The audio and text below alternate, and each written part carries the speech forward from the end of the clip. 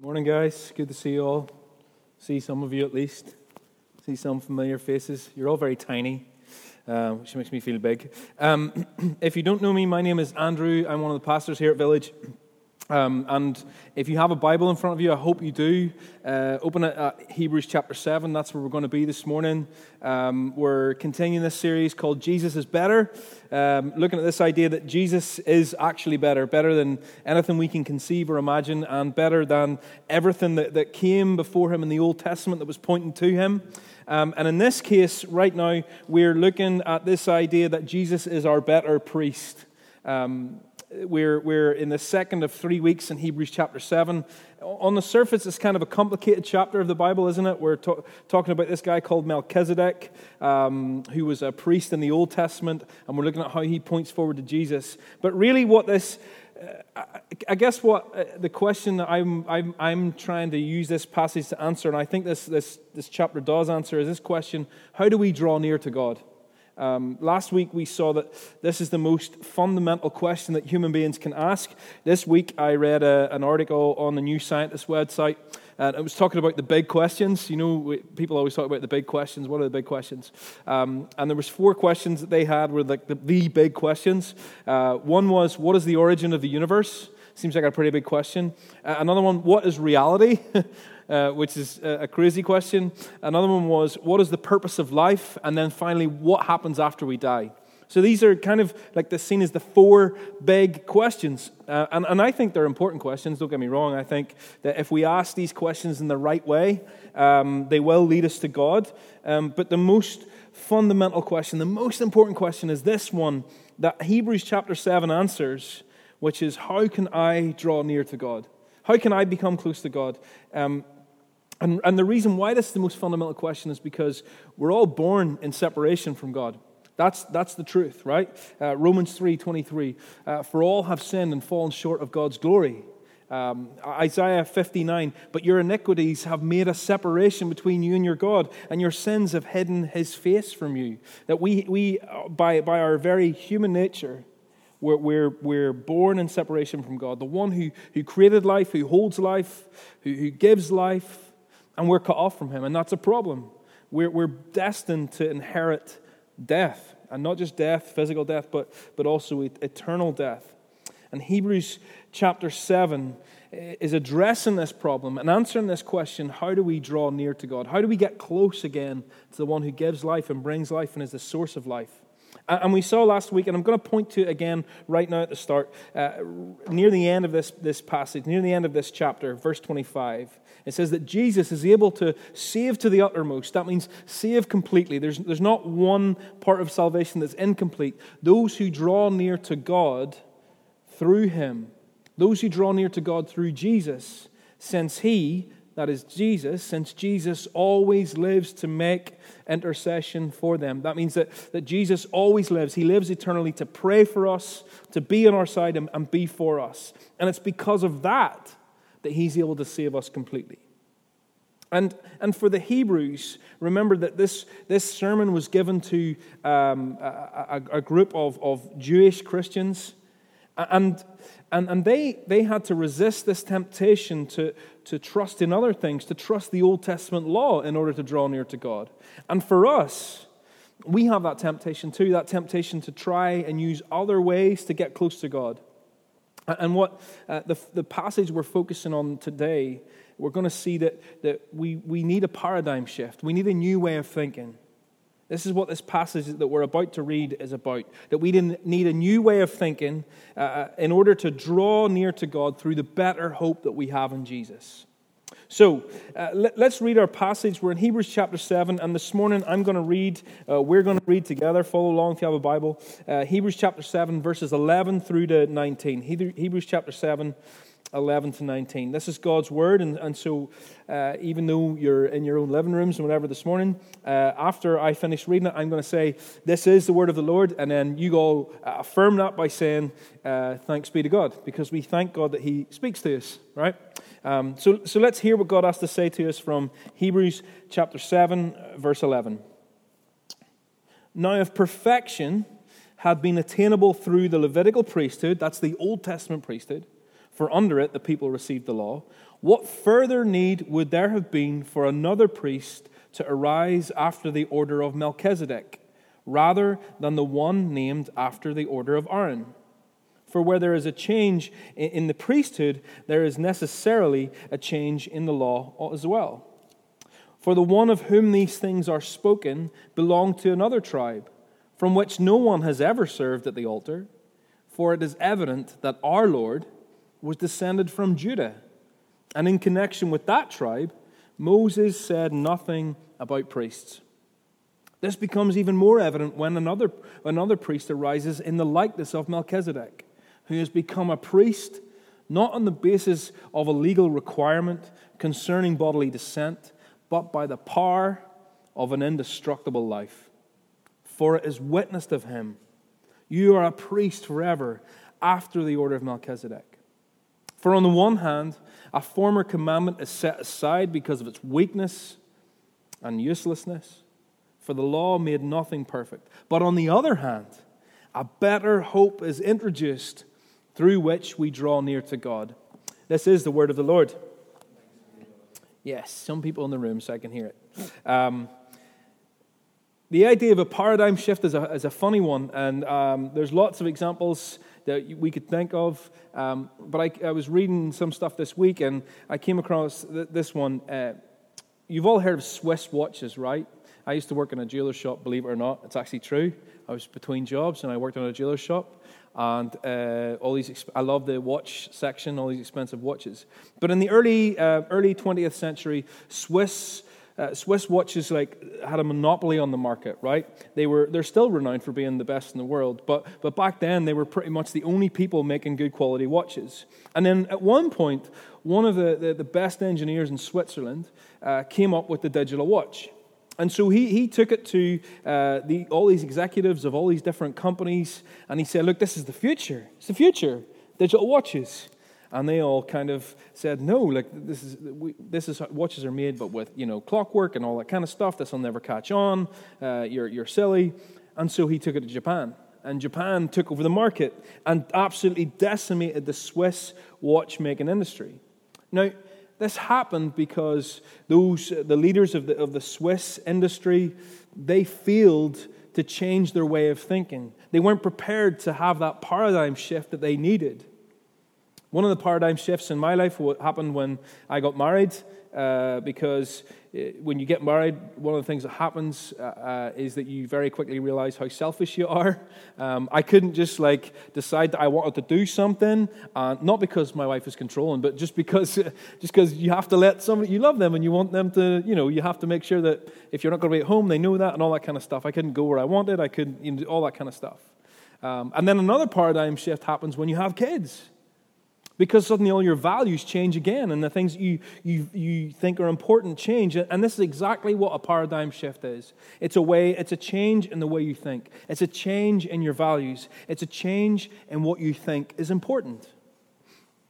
And according to the author of Hebrews, we need a paradigm shift if we are going to draw near to God through the better hope we have in Jesus. We need a new way of thinking. You see, all of us have things that we cling on to find our hope in, don't we? All of us have things, all of us put things in place in our lives that we think will somehow bring us close to God, that will make God see us in a more favorable light. And maybe even as I said that, you can start thinking about what those things are for you. So here's a couple of questions to get you thinking as we move forward in this passage. What do you place your hope in? What do you try to use in order to bring you closer to God? Have a think about those things. This is exactly what the pastor of Hebrews is trying to get this church to think about as he delivers this message. We need a new way of thinking in order to draw near to God through the better hope we have in Jesus. And there's three things from this passage that we're going to see this morning. Out with the old, in with the new, and how the new can make us perfect. So firstly, out with the old. I'm going to read this passage as we go along because I think that's helpful, because if we just read it all at the start and then it's kind of out of our minds. So let me read verses 11 to 12 again so it's fresh in our minds. It says this, "Now if perfection had been attainable through the Levitical priesthood," so if somehow we could have been made perfect through the Old Testament priesthood, for under it people received the law. I'm going to come back to that, but the law and the priesthood are tied together. "Then what further need would there have been for another priest to arise after the order of Melchizedek?" Now remember, I'm not going to spend much time on Melchizedek this week, but remember Melchizedek was this figure who appears in Genesis chapter 14, and he's a priest. He's not part of the Jewish system, but he's a priest of God Almighty, and he blesses Abraham. So what further need, if the old system was perfect, could bring us perfection, what further need would there have been for another priest to arise out after the order of Melchizedek, rather than the one named after the order of Aaron? For when there is a change in the priesthood, there is necessarily a change in the law as well. Now what we need to understand is that these Christians who were first hearing this message, they were Christians who were Jews by birth. They grew up learning what we would call the Old Testament. They would have memorized lots of it. They would have memorized the first 5 books of the Bible by the time they were a very young age. They grew up being taught that in order to have any good standing with God at all, you had to obey all the law and do what the priest says. In fact, to be an Israelite in the Old Testament, you couldn't live under the law without the priesthood. The two were inextricably linked. The priesthood and the law are bound together, right? So to live under the law and to be obedient to it meant that you were dependent on the priesthood, not just to worship God, but actually to be part of the people. It's not like us where I can obey the laws of this land, and most of the time I do that. Most of the time, like, I'm not a criminal or something. I mean, like, the odd time I break the speed limit or something like that. But no, I don't. I'm perfect, obviously. But we can live under the laws of our land, obey all the laws, and then choose whatever God we want to worship. That's not what it was like for an Israelite. You see, in ancient Israel, if you didn't have your sins cleansed every year by the sacrifices that the priests made, and if you didn't obey all the laws concerning ritual purification and keeping yourself clean and all that kind of stuff, then you would actually be cast out of the people. You couldn't be part of the people without the priest. Do you see how this works? The law and the priesthood go together. See, to be an Israelite was to live under the law and depend on the priesthood to make atonement for you so that you could remain part of the nation. But here's what the Jews had failed to recognize after Jesus had come. All of this, all the law and the priests and the sacrifices and the being cleansed of your sins to be part of the people, that was all set up as a temporary thing, all pointing towards Jesus. Jesus, who we know would be the law, would fulfill the law, would be the priest and the sacrifice for our sins, and allow us to be part of the people. And we're going to go into that in more detail next week. It's a bit like, and I've used this illustration before. It's a bit like an architect's model, right? So, the architect's model, they're brilliant, right? They show the layout of the building and where all the rooms are going to be and where the car park's going to be, and they have those wee tiny people and the wee tiny trees. But it's completely useless if you actually want to live in that building or use that as a hospital, right? It just doesn't work. It's good in what it does, but it's not fit for the complete purpose. This is like the Old Testament law and the Old Testament priesthood. You see, the priesthood of Aaron and of Levi was never designed to bring us perfection. In other words, it was never designed to bring us unimpeded access to God. It was never designed to bring us perfect and permanent access to God. It has a certain function for a time and place, which is limited. So even the best priests under that system, right? Even if they were able to keep themselves pure and eat all the right things and cleanse themselves in all the right ways and to do the sacrifices in the perfect way, to the letter of the book, they could never have done for the people what Jesus has done for us as our better and eternal and perfect priest. The law was never meant to bring anyone perfection. It was a temporary system that allowed the Israelites to live in a way that was a light to the nations, right? It was designed so that they could live in a way that showed people what God is like, right? Because laws always reflect the values of the lawgiver. Even in our society, we have laws that say, murder is wrong. Why? Because our society, in some ways at least, value the sanctity of human life. Or we have laws that say, if you steal something, you're going to go to jail. Why? Because our society values the right to personal property. What's mine is mine, and you can't take that away from me. Just like the Old Testament law existed, that when the people obeyed that, it showed the perfection and holiness of God. The law was there to point to the perfection of God, the cleanliness of God, the holiness of God. But there's another purpose that the law and the Old Testament priesthood had, and it was this. It was a way of showing people what sin is, right? It's a way of not only showing the perfection of God, but revealing our own imperfection. It was a way of showing the people that they could never live up to God's holy, perfect standards. This is what Paul says, the Apostle Paul in the New Testament, and he writes in Romans 7 about the law, this very thing. Now, Paul was very versed in the law. He was actually well taught in the law. He actually persecuted Christians because they didn't obey the law. And then he gets saved, and later on he writes this. He says, What then shall we say? Is the law that the law is sin? By no means. Yet, if it had not been for the law, I would not have known sin. I would not have known what it is to covet if the law had said, you shall not covet. That's what he says. So the law shows him what sin is, shows him that he is in need of something or someone who can deal with sin permanently. The Old Testament priesthood couldn't meet the need of sinners, and that was never its purpose. The problem of the law was not that the law of God itself, because the law is perfect, God gave it to us, gave it to the people. The problem was sinful human beings. Sin had made God's holiness unattainable for us. But in the new priesthood of Jesus, and the new law, or the new covenant as it's called, he meets our need and gives us his perfect righteousness. Now, maybe you're thinking, that's all well and good, but what's that got to do with me?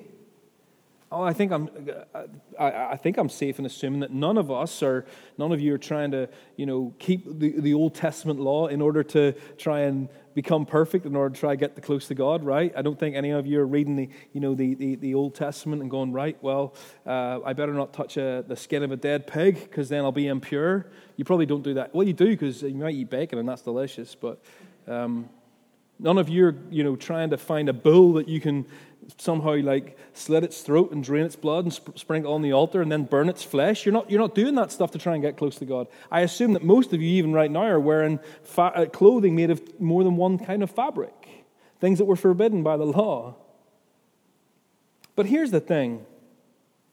Just like the Hebrews were clinging onto this old system to bring them close to God, we have our own ways that we hold on to in the hope that somehow we can get close to God. So let me ask you again, think about this again. What do you put your hope in? What do you try to use to get close to God? You see, we've no problem believing that the Old Testament law is fulfilled and done away with. Jesus has fulfilled it. And we almost read Hebrews and we feel sorry for these guys. These poor Hebrews. Can you imagine being so primitive and believing this law to try and get close to God? But here's the truth. We do exactly the same. We've no problem believing that we are free from the Old Testament law, but yet what do? We invent our own laws, our own ways that we think will bring us close to God. One of the great things about my job is that I get to talk to a lot of people in our church, and one of the most common problems that I come up against with people, one of the things that people think is a problem, they just say, I want to be a better Christian. How can I be better? We think that somehow if we can be a better Christian, whatever that even means, that somehow we'll be more saved or more in God's favor or in better standing with Him. And we invent our own law, and then we beat ourselves up when we realize that we can't even keep the law that we've invented for ourselves. Our sin means that we can't even be priests of our own law. I think in our church, and I was speaking to some people this week about this, I think in our church, one of the laws that we invent for ourselves is is that we need to know more stuff about God in order to be close to Him. Now, we value intellectual knowledge. If only I know more things about the Bible, if only I know more dates of history in the Bible, or know more of the right theological answers, then somehow that will make me closer to God. Now, I'm not saying for a second that we shouldn't want to know as much about God as we can. We absolutely should, right? It'd be very, very weird if I said I love my wife, but not want to know about her and not want to keep getting to know her. That would be odd, wouldn't it?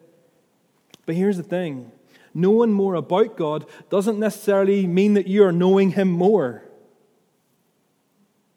Head knowledge isn't always a sign of spiritual maturity or intimacy with the Lord. Learning more and more about God can't do anything to bring you close to God unless you have real heart change, unless you have a paradigm shift. Say I'm hungry, and what you guys don't know is that I just ate a sausage roll off camera before I came up here because I was hungry. So there you go. But say I'm hungry and I go to the Chinese to get food, which I have to be honest is not completely outside the realms of possibility. It has been known to happen. I can go to the Chinese and I can read the menu, right? I can memorize the menu. I can, know all the spices. I mean, I say spices, it's probably more like all the MSG they put in. But I can know it inside out. I can know all the options, the sides, blah, blah, blah. I can even know the chefs and blah, blah, blah. But listen, unless I actually order food and eat it, I'm going to be hungry. The head knowledge of that menu isn't going to do one thing to solve my hunger unless I eat it. And if you're putting stock in theological knowledge to bring you closer to God, you might as well just be living under the Old Testament law. Or maybe you're like me, and you invent a law that says, unless I'm doing a lot of stuff for God, I can't be close to Him. For example, I serve on a Sunday morning serving team. You know, I welcome people to church and give them the coffee. Remember when we could do that? That was fun. I'm doing this thing for God. I'm giving something back to Him. And maybe it's not just serving in church, but what about serving your neighbors or even sharing the gospel? Well, I mean, today I cooked a meal for that person in church who's going through a hard time, and then I got home and I helped the old lady across the street bring her bins in, and then I even shared the gospel with my postman. That's a pretty good day. God must be really pleased with me today. I must be really close to Him today. But the truth is that doing godly things in order to get close to God isn't the same as doing godly things to serve Him because we are close to Him. And just like the Old Testament law illuminates sin, the laws that we invent for ourselves just show us how far off the mark we really are. Because you're never going to meet the targets you set for yourself. You can try and try and try and try to be a good Christian, but without abiding with Jesus, you're not going to be a Christian.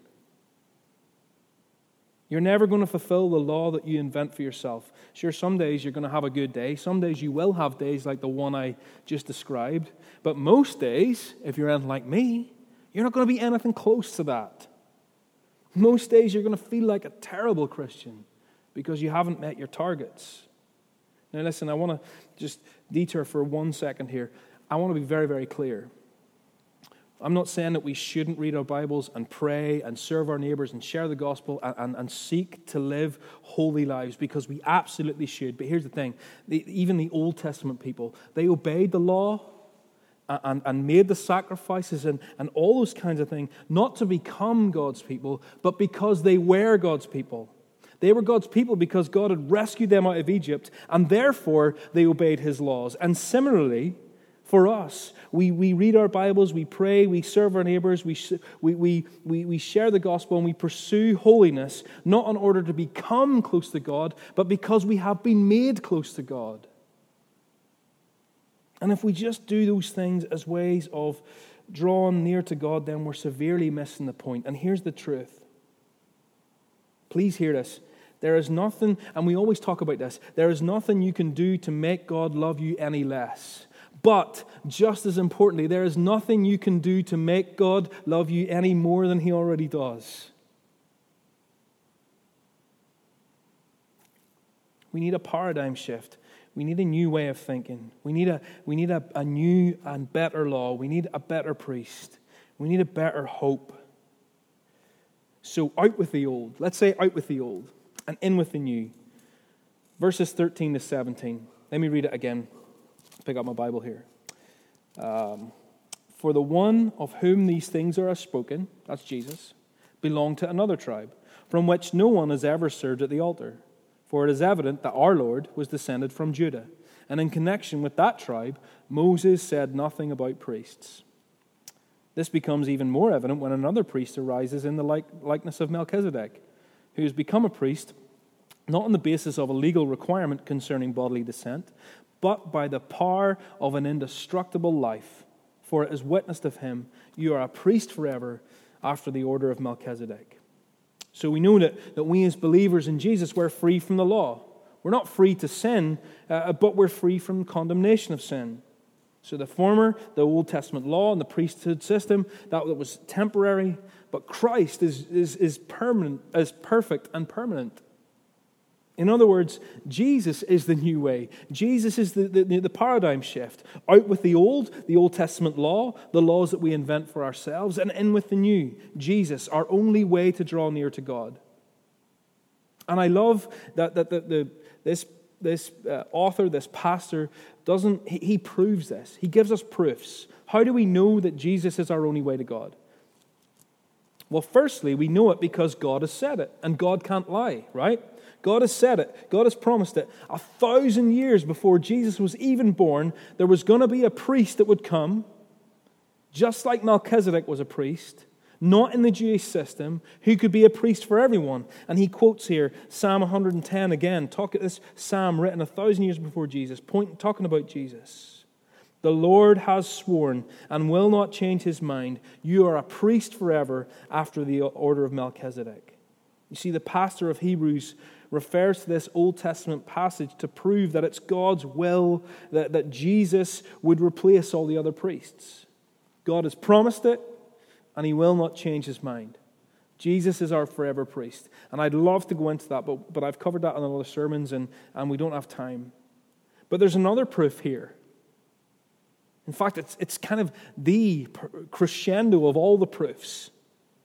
Verse 16. What's the proof that Jesus is our new way? Jesus is our only way to God. Jesus is our better priest. What is it? Verse 16. Jesus has become a priest not on the basis of legal requirement concerning bodily descent, but by the power of an indestructible life. The Old Testament priests, they had loads of qualifications that they had to have that allowed them to become priests, right? You had to have the right father and the right mother. You had to be from the tribe of Levi. They had to have no physical defects. Obviously, I'd be a perfect candidate. They'd have to be the right age, and so on and so on. But here's the thing. All those priests died. There's not one Old Testament priest who is still alive. But Jesus, on the other hand, Jesus has one qualification to be our priest, our perfect priest. And it's not that he was from the right tribe, because he wasn't. It's his indestructible life. Doesn't mean that he never died, because he did. But the power of an indestructible life means that death could not hold him. The proof that Jesus is our forever priest, is our better hope, is the fact that he rose from the dead. And therefore, he's the only one qualified to be our priest forever. Jesus is alive. I wish we had a room full of people, because at least, like Big Andy would be saying amen at that point. Jesus is alive. He's the only one qualified to be our better hope forever. And our hope depends on this one thing, that Jesus is alive. If Jesus isn't alive, then we might as well just pack up and go home now. Right? You might as well turn your laptop off and put on Netflix or go out for a walk. But listen, if Jesus is alive, and he is, it changes everything. He's the only thing that can bring us close to God. His resurrection proves his worthiness to be our priest. Because, listen, if he was dead, what good would he be as our priest? Right? How can a dead man intercede for anybody? How can a dead man be a priest? How could a dead Jesus bring us close to God? This is the paradigm shift that we need. We need to stop trusting in all the things that we try to find hope in. The financial security, the relationships, the family. All those things are fine and good, and those are fine, but none of those things can give you the sure and eternal hope that we need. None of those things can bring you close to God. Only Jesus can. And we need to stop trusting in the laws that we invent for ourselves. You know what? Most of us in our church are kind of under 40, right? And even if you're not, but one of the things that we've inherited in Northern Ireland is the paradigm of being good living. And it's a cancer to the church. Because the Bible doesn't tell us be good living and be close to God. The Bible tells us you are brought near to God by a great high priest who has the power of an indestructible life. And being good living may be a result of that. Of course we'll pursue holiness in our lives because our high priest is holy. Nothing you can muster up in your own strength can bring you 1 centimeter closer to God. Only the risen and alive Jesus can do that. And the fact that Jesus is alive is the only reason that he can be my Savior, that he can be my King, that he can be my priest. And if he's not alive, then he's just a memory. And most of the time, I say this honestly, most of the time, and I suspect I'm not alone, I walk around as if Jesus has never risen from the dead. And we do this, don't we?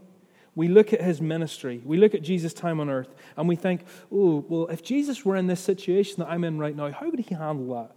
Well, I know that Jesus did this, so maybe I should try and do that. And we should look to Jesus as our example. We definitely should try to live in the way that he has shown us. But Jesus is far more than our example. He is our Redeemer who is alive and will be alive forever. You know what that means? That means that you can ask him for help. You don't just have to look to the history books and go, well, Jesus did this. You can actually ask him for help right now because he's alive and he will help you. He has far more power than just being a good example from the pages of history. Apart from his death and resurrection, right? Jesus has done far more to help his people since he left earth than he did during his entire ministry on earth. Like that, you might think that sounds like heresy, but that's true. Since Jesus left earth, he has been helping his people for 2,000 years, every single minute of every single day. He's present. He's our ongoing, never-ending, ever-present help right now. Listen, Jesus, our perfect priest, is alive. And so whatever it is that you're facing, whatever it is you've done, no matter how hopeless, no matter how helpless, no matter how desperate, no matter how joyful, we know that Jesus, the one who died for us, is alive and he is on our side and he lives to help us. Is he still my priest? Yes, because he's alive. Does he pray for me? Yes, he's alive. Can he help me when I feel weak? Yes, he's alive. Can I talk to him when I feel alone? Yes, he's alive and awake. Can he forgive me when I mess up and sin against him? Yes, he's alive. Can he pick me up when I fall down? Yes, he's alive. Does he hold me in his hand? Yes, he's alive. Does he love me even now? Yes, he's alive. Will he ever leave me? No, because he's alive and he will forever be alive. Do you see why this is the better hope? Do you see why this is better than trusting in our own efforts?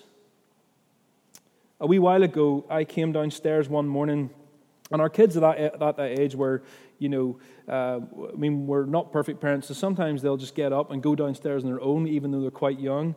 And I came down one morning, and Abigail, who's just turned 3, she's standing there with a box of cereal, cornflakes I think it was, or Rice Krispies, probably Rice Krispies, ripped open, and she's just in like a kind of puddle of dry Rice Krispies mushed into the carpet. And I said, "Oh, what are you doing there, Abby?" And she said, I clean up. Do you know how absurd that seems to me? I'm like, you're not cleaning up, you're making a mess. This is like us when we try to clean ourselves up before God. Whenever Jesus is alive in heaven right now to help us, and we're trying to clean up, all we're doing is smushing the Rice Krispies into the carpet. Do you know what I mean? We try and try and try to make ourselves better, to live good Christian lives, to get close to God.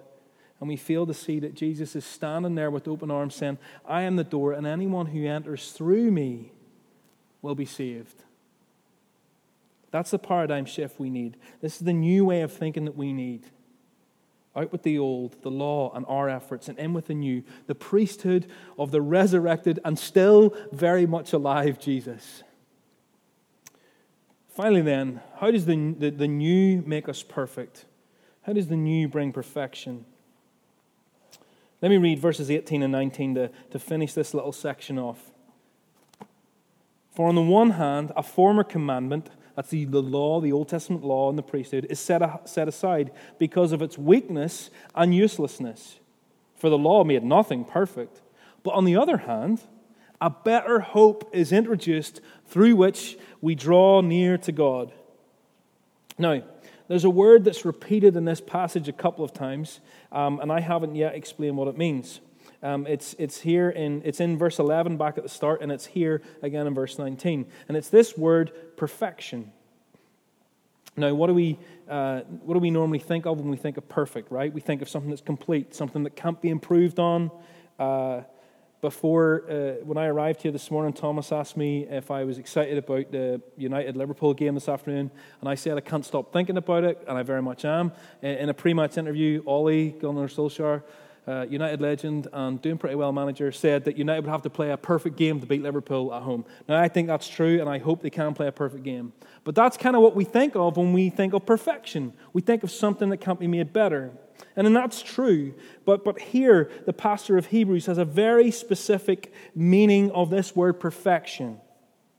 And what he means is to put somebody in the position to make someone so they can stand before God. In other words, the perfection that Hebrews is talking about here is access to God. Something that the law could never do. Unfettered, unimpeded, permanent access, full access to God. That's what's on offer here. That's what we, if we believe in Jesus, have. And this can only happen because our high priest is sinless and has given his sinless perfection to us. He takes our sin, our unworthiness, our failure on himself, and in exchange, he gives us his total perfection, his worthiness, his victory. When Jesus died on the cross, the wrath of God that we deserve because of our unworthiness, because of our sin, because of our failure, was poured out on him instead. And because of this, we can draw near to God. That's what it says.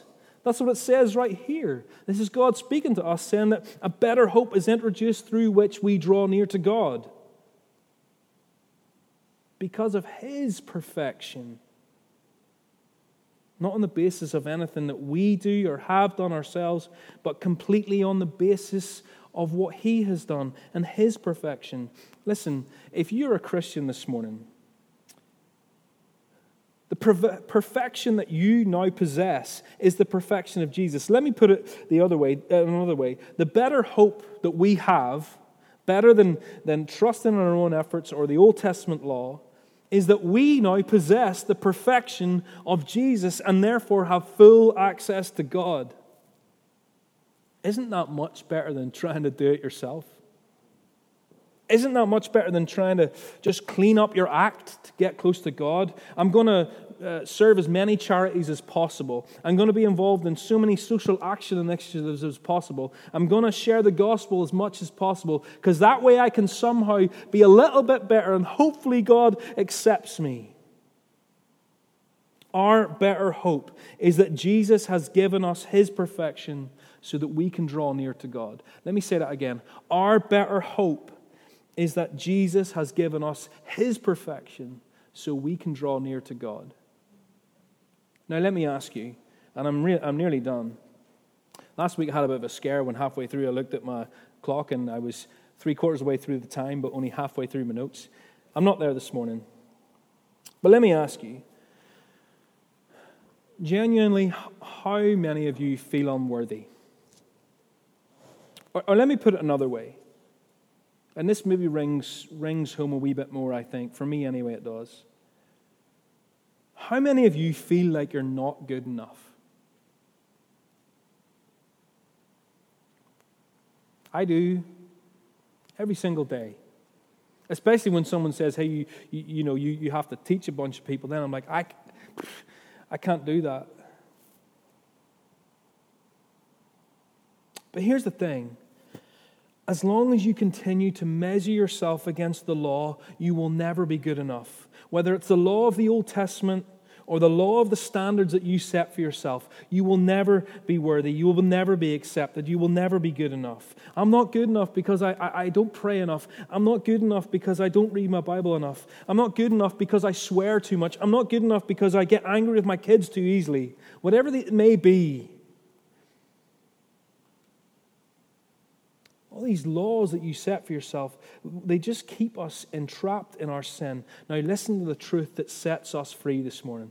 Listen to this truth. I am not good enough, but Jesus is. It's that simple. You are not good enough, but Jesus is. And all we do is believe it.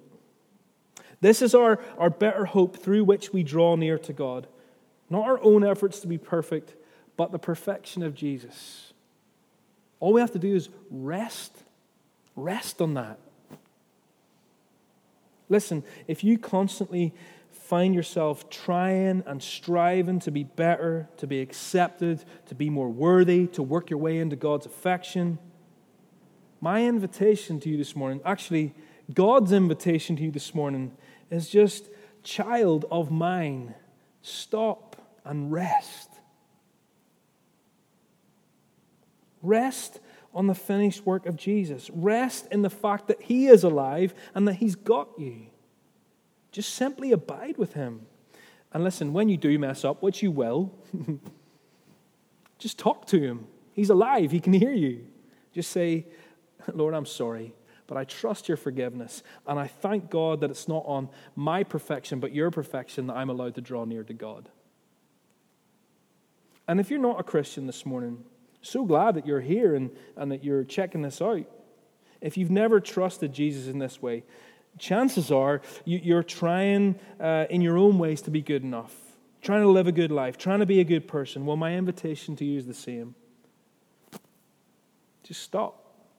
Rest in the finished work of Jesus. Just say, sorry. I'm sorry, Lord. I'm trying to do this on my own. I just trust in your perfection. And here's the thing. I guarantee you when you do that, Jesus is standing with open arms, waiting for you, our eternal high priest, waiting to give you his perfection. So in summary, out with the old. My efforts can't bring me close to God. In with the new.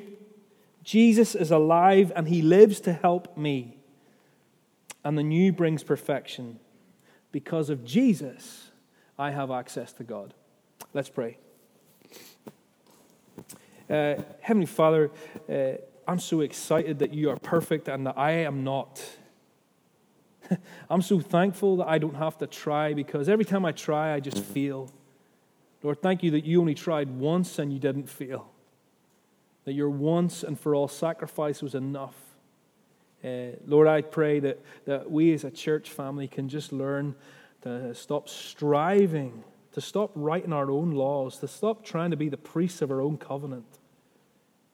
That we would just rest on the finished work of Jesus. Rest and trust that you are enough, that your grace is enough.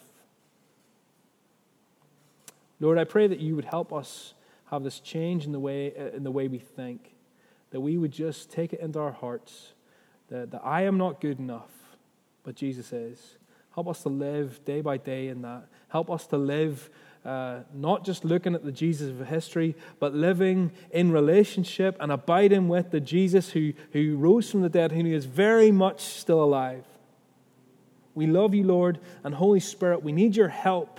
We need your help for this to become a reality in our lives, because we just forget. We just forget to trust you. We just forget to rest in you. We're somehow more comfortable striving in our own efforts. Help us, Lord. We need your help to even need you. But Lord, we do trust that you're alive. We do believe that death could not hold you. And we do believe that you live to help us. Father, visit our church. Be with us. Help us just to turn to you and say, help me, Lord. We love you, Lord, and we just pray that somehow that you would turn all of this sermon and us listening into worship of you, and that you would be glorified through it all. In Jesus' mighty name, amen.